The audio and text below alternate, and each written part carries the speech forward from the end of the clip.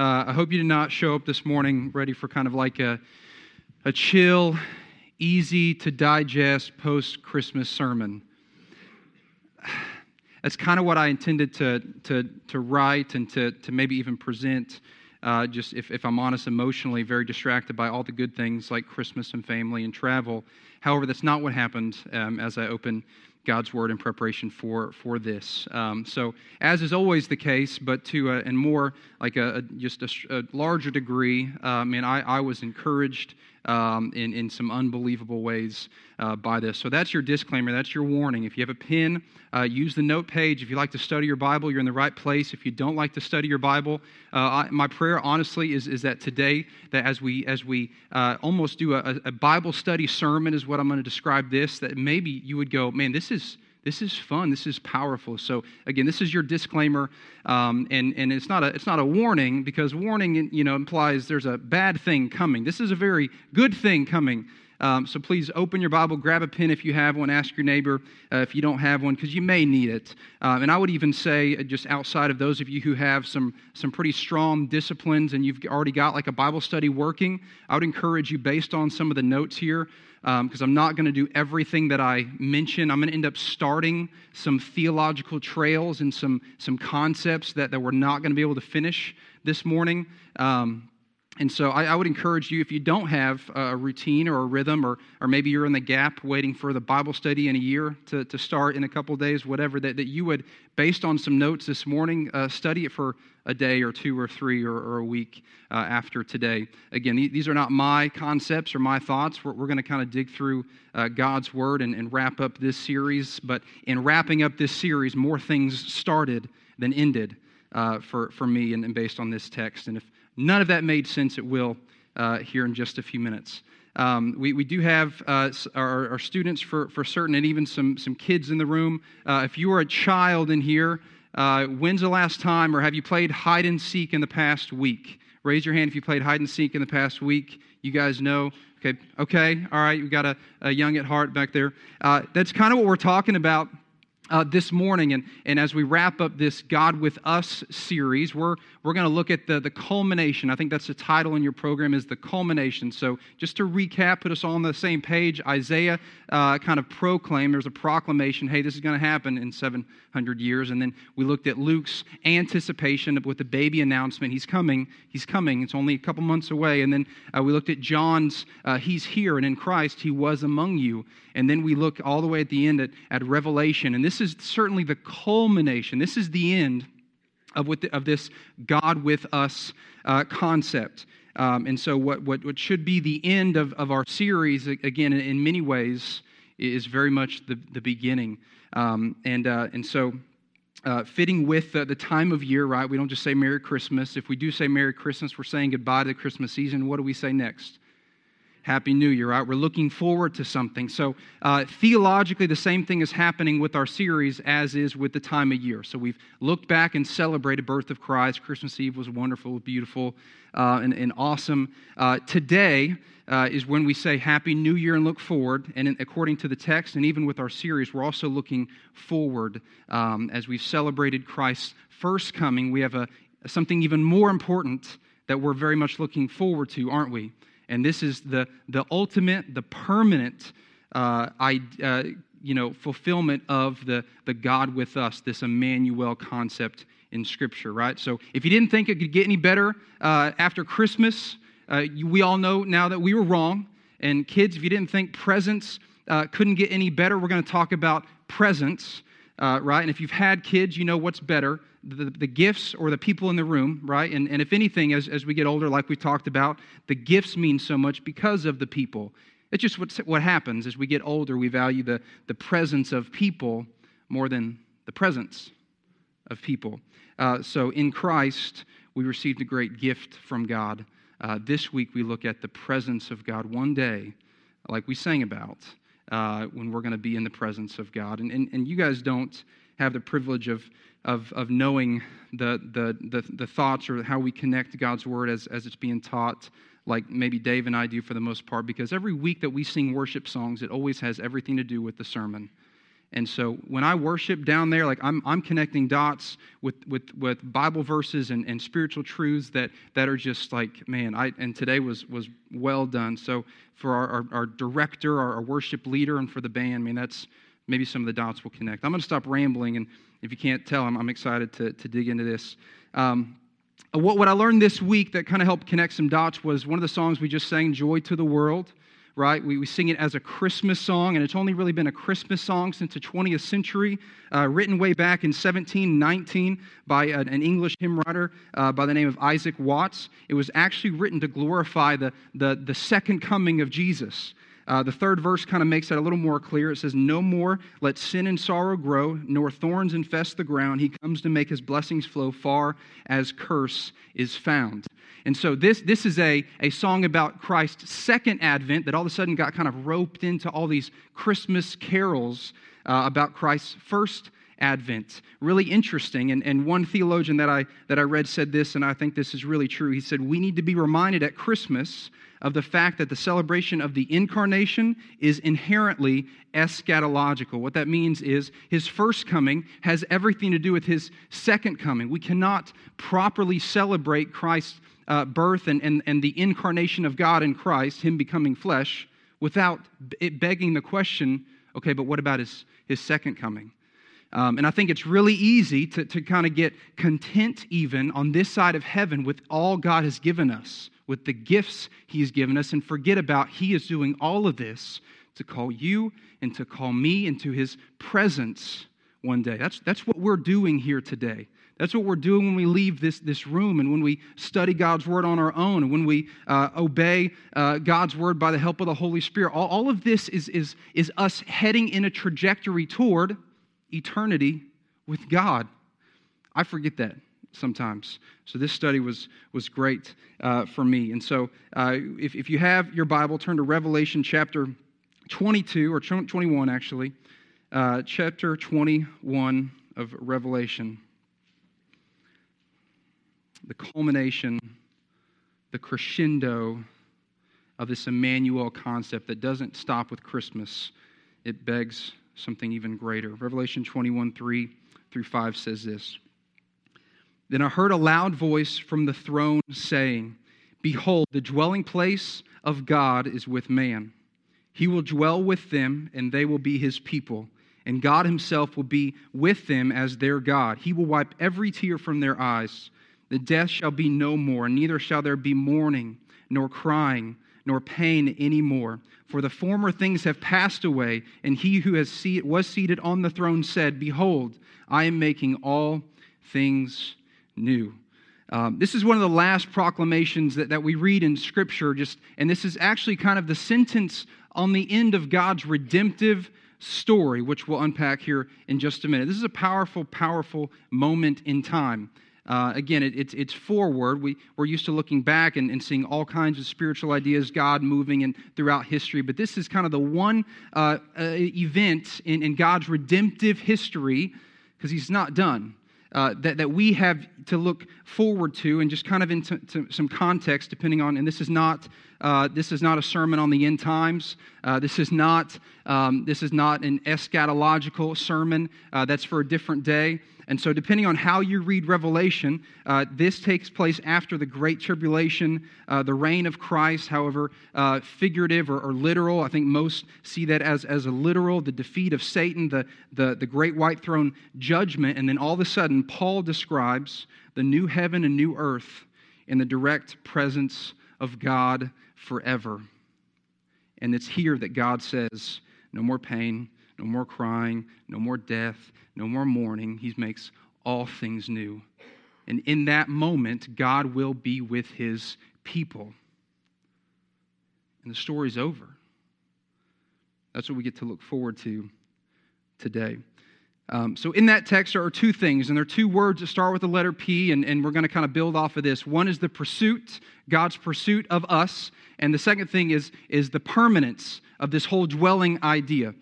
So we see the pursuit of God basically because it forces us to ask why he hadn't done it sooner, and it forces us to remember all the things he's done along the way to pursue us. One of the songs we just sang a minute ago, I can't think of the words, but as we were singing it, that we could just sing that all morning. And as long as we understand biblically what's happening here, that's the extent of our worship this morning, is that he pursues us, and then we sing the song about running into his arms. This is a story of hide and seek and pursuing one another. And in that pursuit of us, we realize all he has done to bring us back to himself. And then we, like I said, the permanence piece in this text highlights the finality of our existence with God at the point in redemptive history that does not compare to anything we know as of yet. It's all been very temporary.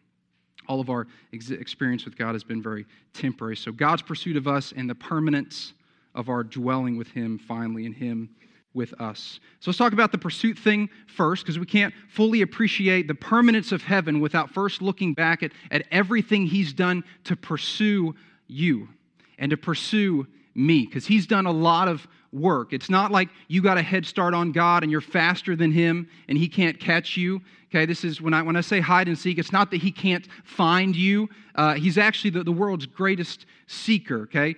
Raise your hand, kids, if you're a really good hider, like you're great at hide and seek. Like you're small, you fit in tight places, or you're brave, you can hold your breath for a long time. I don't know. Like as I grow taller, I could fit in fewer places, but I think I was a pretty good finder. Okay, I wasn't brave enough to go in certain dark places. I was brave enough to look there, but not to like hide there, right? I remember one time hiding with my cousin Justin, and he forgot about me, and so I'm left hiding, and I'm getting scared, and I'm worrying, but you don't want to come out because you might get found, right? But 3 hours later, you're going, maybe the game's over. I don't know.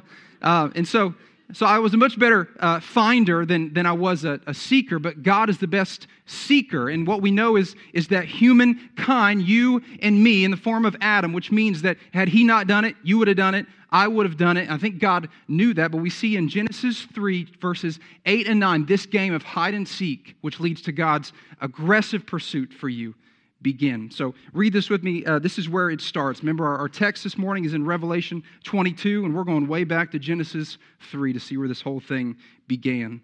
Verse 8 says, "And they heard the sound of the Lord walking in the garden in the cool or the wind of the day. And the man and his wife hid themselves from the presence of the Lord God among the trees of the garden. But the Lord called to the man and said to him, 'Where are you?'"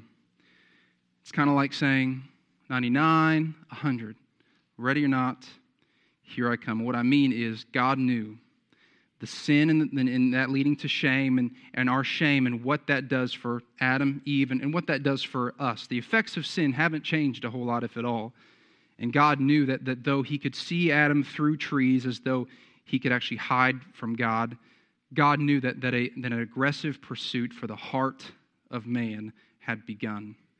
That man had hid his heart from God, who he was in perfect communion with. The word for presence, they hid themselves from the presence of the Lord. That word is face. They were in perfect communion with God, walking in the cool of the day, the breeze, like they could see God, point at God, high five God, laugh with God maybe. We don't have a lot of details other than to know it was I see you, you see me. You hid from me, and where are you? And I think if anything was hidden, it was man's heart from God. And from that moment, two things happen. Separation, that we know what sin, we grew up defining it like this, or at least I did. Sin. What is sin? Well, it's the thing that separates you from God, right? And those effects are massive for us. They actually affect our eternity.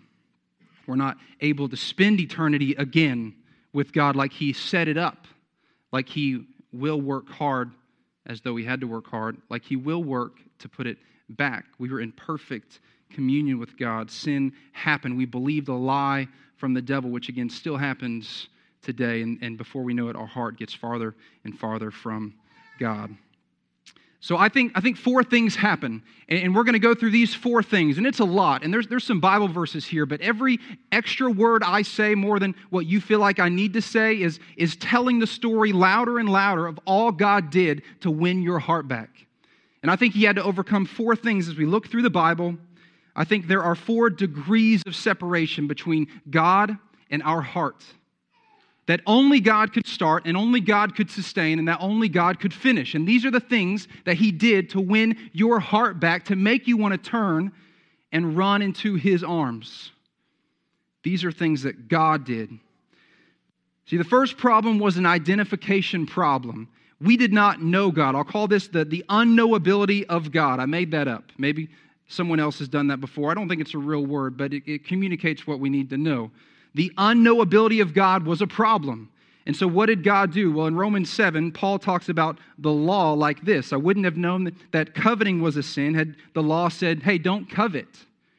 And by that one law, we get a more clear idea of who God is, don't we? And then John 14:7, Jesus says this in helping us understand and know who God is. If you really know me, you will know my Father. And so what God does, because we're left on earth powerless to truly understand and know God, what did God do then? Did he just step back and say, well, you broke the law, you figure it out. You left and you hid from me, you figure it out. No, God, this is God's first step of a 4-step sprint to catch you and to turn your heart toward him as he identified himself. He made himself knowable through the law. He teaches us what's valuable, what's important, what his character, what his nature is. Did you know that Christianity is the only belief system? We won't call it a religion. We'll explain why, or I will in a minute. But Christianity is the only religion or belief system where its followers know everything they need to know in order to properly relate to God and to please God and to know God. Everything we need to know, and the law and through the prophets, which, by the way, are recorded in this book called the Bible, best-selling book of all time. And I think there's a reason for that. And so God makes himself knowable to us that we might properly and rightly respond to him. That's the work of God, and it's the first step of a 4-step sprint to catch your heart. Otherwise, we're left unsure of how to approach God. The unknowability of God was a problem. God solved that problem. The second problem that we see, again, this is about God restoring everything, us perfect communion again with God, no tears, no crying, that Revelation scene, right? It's starting back in Genesis chapter 3, and this is what he has to do next, because the next problem we have is the force of sin. Anybody deal with sin in the room? Maybe you don't think you do. Those of us who follow Jesus and who recognize our need for his death on the cross, we know that there's a sin problem. The cutest kid in this room has a sin problem, right? We're born not needing to be told how to lie or how the world is all about us. Developmentally speaking, that's proven. Like, we're selfish. We don't have to be taught to be this way. We have to have sin worked out of our life. If you're a parent, you know what I'm talking about. And this is either a moral behavior with moralism, behavior modification, or we realize the need is much deeper than that, isn't it? It's a sin problem. We need the power of the Spirit to fix and to clean that. Romans 5:8 says, but God demonstrates his love for us in this: while we were still sinners, Christ died for us. Sinners, the Bible says we were dead in our sin. What can dead people do? Nothing. God had to do this. God had to overcome your sin problem. 2 Corinthians 5:21 said, God made him who had no sin to be sin for him. In him we might become the righteousness of God. So we make a trade there. So God takes one step and he identifies himself. He takes another step and he solves the sin problem in our life. And what does that do? That justifies you. It's a theological term. It's actually a legal term. Like, you are now justified before God. How can you stand in front of God and say, I want to know you, and I want to know you again, and I want you to know me, and I want to live how you tell me to live, because, oh my gosh, look at you. The only way we can stand in his presence is in the name of Jesus. And it's Jesus standing or sitting at the right hand of God saying, he's mine. So there's identification, and through Christ's perfect life and death on the cross, there's a justification. But what if he would have left it at that? Isn't that frustrating to know that you had a sin problem, to legally know that it's solved, but relationally from here on out not have the ability to then walk in a way that honored God? So God had to solve that problem now, and actually not just fix your mind and change your mind, but he had to change your heart. And so now God's been identified, He's justified us, and now He sanctifies us. Again, what a gift. This is the third step in a 4-step sprint to capture our heart again. Galatians 5:16 says, walk by the Spirit and you won't gratify the desires of the flesh. We can only do that by the power of the Spirit. I mean, have you said no to sin recently? Maybe you had a good day. Have you said no to sin on a consistent basis? That's the power of the Holy Spirit in your life. Are things that used to be a problem for you, used to be a temptation for you, used to be a rut for you, are they no longer a problem for you today?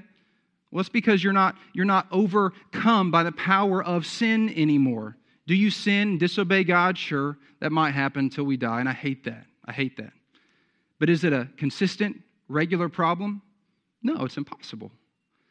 If the Holy Spirit of God dwells inside of us, we're going to hate our sin. Maybe practically speaking, we get accountability for our sin. We fall on our knees, not because of shame or guilt, but because of conviction for our sin, because we know it displeases God.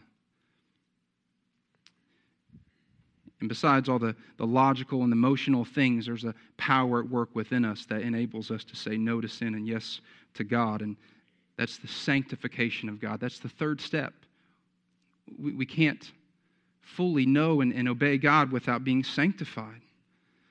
And we're being made into the image of Christ. 2 Corinthians 3:18, this is powerful. And we all, who with unveiled faces contemplate the Lord's glory, are being transformed, that's you and me, being transformed into His image with ever-increasing glory, which comes from the Lord, who is the Spirit. This is God's work in your life. God's work in my life. This is not something you muster up. Then the last step that He has to take to capture your heart and prepare you for eternity with Him, God with us finally and fully forever, the last thing He has to do is kind of a logistical deal. He's got to deal with the mortal shell that we call a body, right? And kind of indicative of the mortal shell is the existence of death.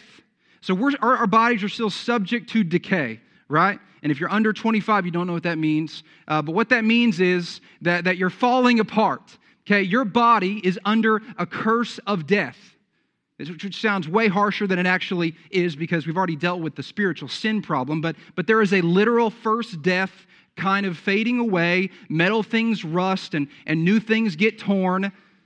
Even the new Christmas presents get broken. Like new things fall apart, and our bodies are they're no exception to that. And so the Lord must deal with that if we expect to spend even a millisecond in the presence and in the glory of God. So it's more than just logistical.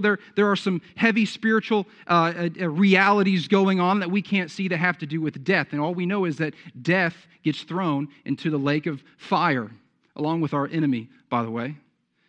And so there's no more death. And so He says, like He said in Revelation and 2 Corinthians chapter 5, He makes all things what? New, along with your body. So, we're going to see people sprinting on stage that might otherwise walk slowly. And you're not going to need the crutcher, the helper, the button to call for help anymore. You're going to be able to run and you're going to be able to maybe fly. We don't know that yet. We're looking for scriptural evidence, but we can't find it. But there's all kinds of things. And again, it's not about the new physical body, right? He changes our mind. He changes our heart. And then He gets to our dwelling place of our soul right now, of the Spirit of God, which is just this flesh, mortal, dying thing called our body. Philippians 3:21 says, who will, God, transform our lowly bodies to be like His glorious body. Remember, we're going to be made in His image. Our body will be like His body. This is mind-blowing stuff by the power that enables Him even to subject all things to Himself. We couldn't handle an ounce of His glory. The Bible says no one has seen God. I think Moses came closest, and it was like the back, it only lasted a little bit, and it was like this temporary, like awe-inspiring kind of situation, but no one's full-on seen God and lived after the curse of the fall. But God's not okay with that. God is not okay with that. He's doing things. He's taking 4 massive steps that you could not have taken to capture our heart again. And we will be in the presence of God with a non-sin-tainted, non-dying body, able to withstand the glory of God. So we know that heaven is the restoration of all things that were broken back in Genesis 3. God is restoring everything back. Could it have lasted? If you were Adam, if you were Eve, could you have done it? The answer is no. It was inevitable.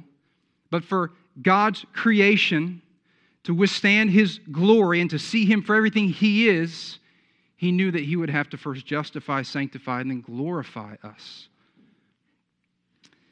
So the last thing we see, or the second thing we see in this text, is the permanence. And this is interesting because you look back in Scripture and every dwelling place of God has been temporary, has it not? What was the first dwelling place of God? The tabernacle, right? It was like this remote, movable place where God dwelled. After tabernacle, and they set up shop in Canaan in the era of the kings, and they built temples. And inside the temple, there was this place that only one man could go one day a year. And even then, it was the full presence of God. But it wasn't God Himself. It wasn't face to face. And again, one man, one time a year, the priest. So we have the tabernacle. It lasted a period of years. The temple lasted a period of years, in which only one man, one time a year experienced the presence of God imperfectly. And then we see Jesus, by far the most impressive revelation of God, with us. But He was limited to space and time. He was in one place at a time and only for another period of years. But again, what a great gift to us to make God knowable. And then He in Himself justifies, and by His Spirit we are sanctified. But the dwelling of God in Christ on the earth with us was temporary. And then the last dwelling place we see right now of God is His Spirit in you and in me. This is in the church. And this is only going to last a period of years, a couple thousand years, maybe another 50, maybe another, minute. Let's just see. Let's wait. That'd be awesome. Man, that'd be cool. We don't know how much longer this is going to last, but we know that this dwelling place of God, the Spirit of Christ in me and in you, we know it's temporary. So what makes Revelation 21:3 such a big deal is that this is permanent. Hide and seek is over, which is a good thing, by the way. Hide and seek is over. God has won the heart of all of His people over the course of time. God's redemptive history from Genesis to Revelation is now done. He has done all the work. Again, you couldn't outrun God, but these are not just ways that He caught up to you. These are ways that He prepared you, isn't it? When this hit me, this made everything I'm saying worth saying. Otherwise, this is a history lesson of the steps God took in what order, which in and of themselves have intense theological implications, but here's the point. Every step that He took to pursue you, little did we know He was preparing us. He's preparing you. Every step to win our heart and to justify and to sanctify and to glorify. These are all ways not just to get us, but in the meantime, during the process, in His perfect wisdom and not exerting any ounce of energy He didn't have to exert, having all sovereignty and having the ability to make us turn an about face if He snapped His fingers, He cares still on a global redemption level about your heart. Every step was strategic, not just to get you to turn and run to His arms, but to chase your heart, to chase my heart. And it's not going to be temporary, it's going to be permanent. The word there for He will dwell in verse 3, it's not a noun like the word tabernacle. It's not a noun like we see at most other places. The only other place it's a verb is back in Leviticus when God says in the tabernacle, behind this sheet, God will dwell with man. And God's people went, oh my gosh, that's amazing. God's in there. God's over there. Look at that form. Look at the shape. God, His essence is dwelling over there. And again, what a great gift, but that's nothing compared to Revelation 21. And then every other time the word tabernacle is used, it's used as a noun, the dwelling place. And as a verb, it connotates, it has this meaning, or as a verb, it has this implication of what's the word here? Perfect, unending pre-existence. We see this in John 14:3 when Jesus says, "And if I go to prepare a place for you, I will come again, and I will take you to be with myself." And he says, "Where I am, you may be also." That word "I am" does the same thing. It means to exist or to be, and without measure, without limit. It's the same word he used in John 14 when he said, "I am." What was he saying? He's referring to his pre-existence, which implies a continual, eternal existence. So this is the kind of dwelling now that's going to take place. It's not I'm going to tabernacle with you and it's going to be a temporary dwelling place, but there is an existence now. I'm going to exist with you. I'm going to be with you. And though we don't pre-exist, we're going to eternally exist with God. This is what we've all been waiting for. You remember back in Genesis chapter 3, verse 22, it says, "Then the Lord God said, Behold, the man has become like one of us in knowing good and evil." Remember, they ate the apple, the knowledge of good and evil. All of a sudden, mankind wasn't innocent of its behavior anymore, which opened the floodgates to the idea of disobedience to God and sin. So they became like us, knowing good and evil. Now, lest he reach out his hand and take also from the tree of life and eat and live forever. And what did God do 2 verses before? He kicked them out of the garden, right? So there's consequences of sin, being kicked out of the garden. First, they hid. There was your separation right there of the heart.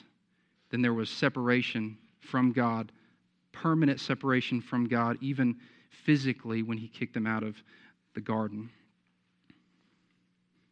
And the thing we love about that, again, because we see in Revelation 22 over here, that it promises to those who faithfully endure to eat of the tree of life.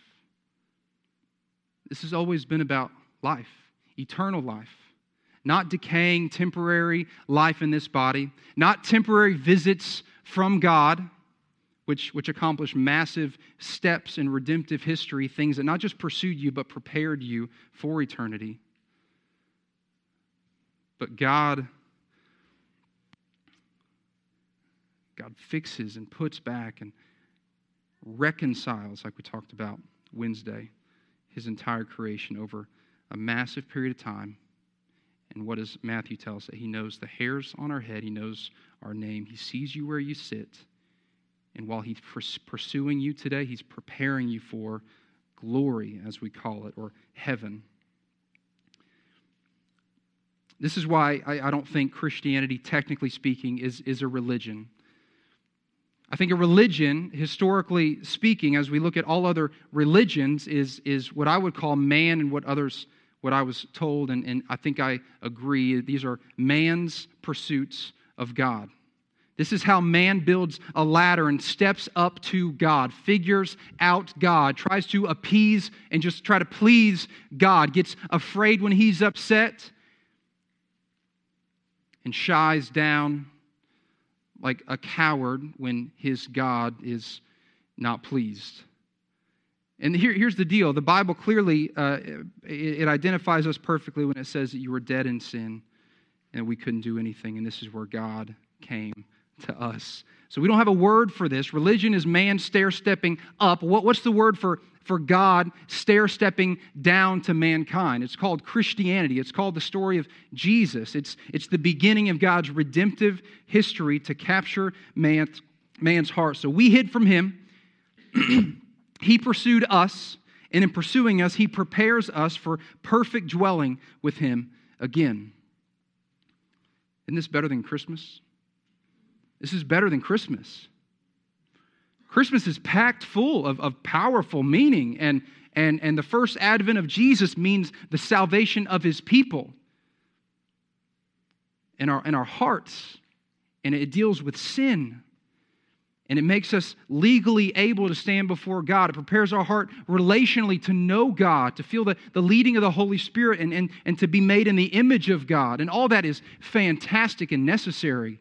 But what's even better is that we're heading somewhere with this. God's doing something with all this, and all of it is to prepare us for eternity with Him.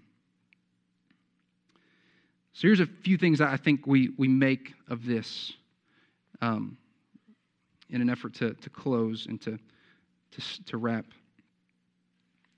this, though I feel like talking more. I really do, but I won't. I think that pretty well does it, and I think there's three things we do in response.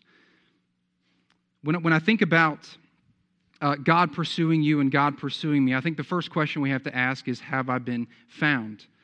Luke 19:10 says, for the Son of Man, this is Jesus saying this, for the Son of Man came to what? Seek and save the lost. To seek and to save the lost. It's another way of saying pursue and permanent. That salvation will mean an eternal life with God. It's not just saved from our sin in a moment, but we're being saved, sanctified, and prepared for eternity with God. Jesus came to save and to seek and to save the lost. And the fact is that we know from Genesis 3 is God didn't go anywhere. God didn't go anywhere. Have you been found? Do you realize and do you believe that the story of Jesus was for you? That in sending Christ, that God is pursuing you? Have you been found? Have you committed your life to Jesus, being found unable to live up to who God is and what He expects from you? And then responding to Him because He responds first in love by sending His Son, responding in faith. Have you been found? I think the second thing is, are you actively being prepared? I think we can check out of the preparation process. I think we can check out of the preparation process. And you could talk about, well, if you were truly saved, then checking out of the process isn't possible. But some would also believe that though I can be truly saved, and even though I'm not living it. And the reality is we don't know.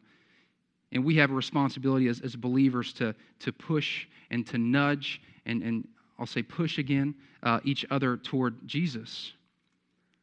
But I think in the gray there of things that we can't quite decipher in the heart of man, we have to ask the question, am I actively being prepared? Am I taking a part in what the Holy Spirit is doing in me to prepare me for eternity with God? Are you doing that?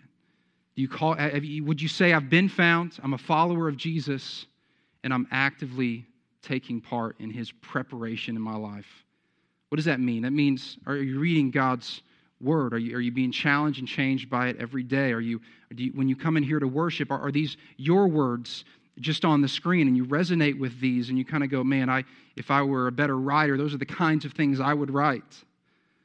Or are you left going, I just don't get it? And if you've been found and you've checked out, whatever that gray area reality of how God saves souls, I would encourage you to actively participate in your preparation. 1 Timothy 6:11 says, but as for you, O man of God, flee these things, pursue righteousness, godliness, faith, love, steadfastness, and gentleness. Fight the good fight of faith. Take hold of the eternal life to which you were called, and about which you made the good confession in the presence of many witnesses. If other people know you're a believer, you say you're a believer, fight the good fight. If it doesn't feel like a fight, then you're not following Jesus very closely today. Because there's flesh that is yet to die in our life. There are leadings by God that we're still saying no to or not responding to. There are words being spoken through Scripture and in the silence and the presence of God that we're cluttering and not able to hear. Fight the good fight. Prepare for heaven, eternity with God. And the last thing is, do you long for eternity? And this is where this hit me this week. Philippians 3:20 says, but our citizenship is in heaven, and from it we await a Savior. Isn't that interesting? That sounds like a Christmas verse, but this is the church. This is New Testament. Paul's talking about looking forward to heaven, but then he's still talking about awaiting a Savior. Because we can be saved in our soul, but our body in this world, it's yet to be saved. And he says, who will transform our lowly body, like we read a minute ago, to be like the glorious body by the power that enables Him even to subject all things to Himself. And that's us withstanding the glory of God. So the short of it is, God pursues you. Take steps throughout the course of time that you could never have taken. This is his love for us. These are the things he's done to restore what we broke. And there was a relationship with God on this side of heaven that is beyond fruitful and worth it. But then to also look forward to one day where sin is not a problem. Won't parenting be better without sin? Won't being an employee, being a husband, a wife, wouldn't that be better without sin? As far as we know, we won't have those things in heaven, in eternity with God, the new Jerusalem, the new earth. But imagine a world with no sin. And imagine a world brought back to its original purpose in the full presence of God.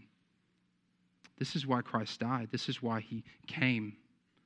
This is the culmination of the Emmanuel concept, that God would finally, fully, and forever be with us. And he did it all because he loves us. Let's pray.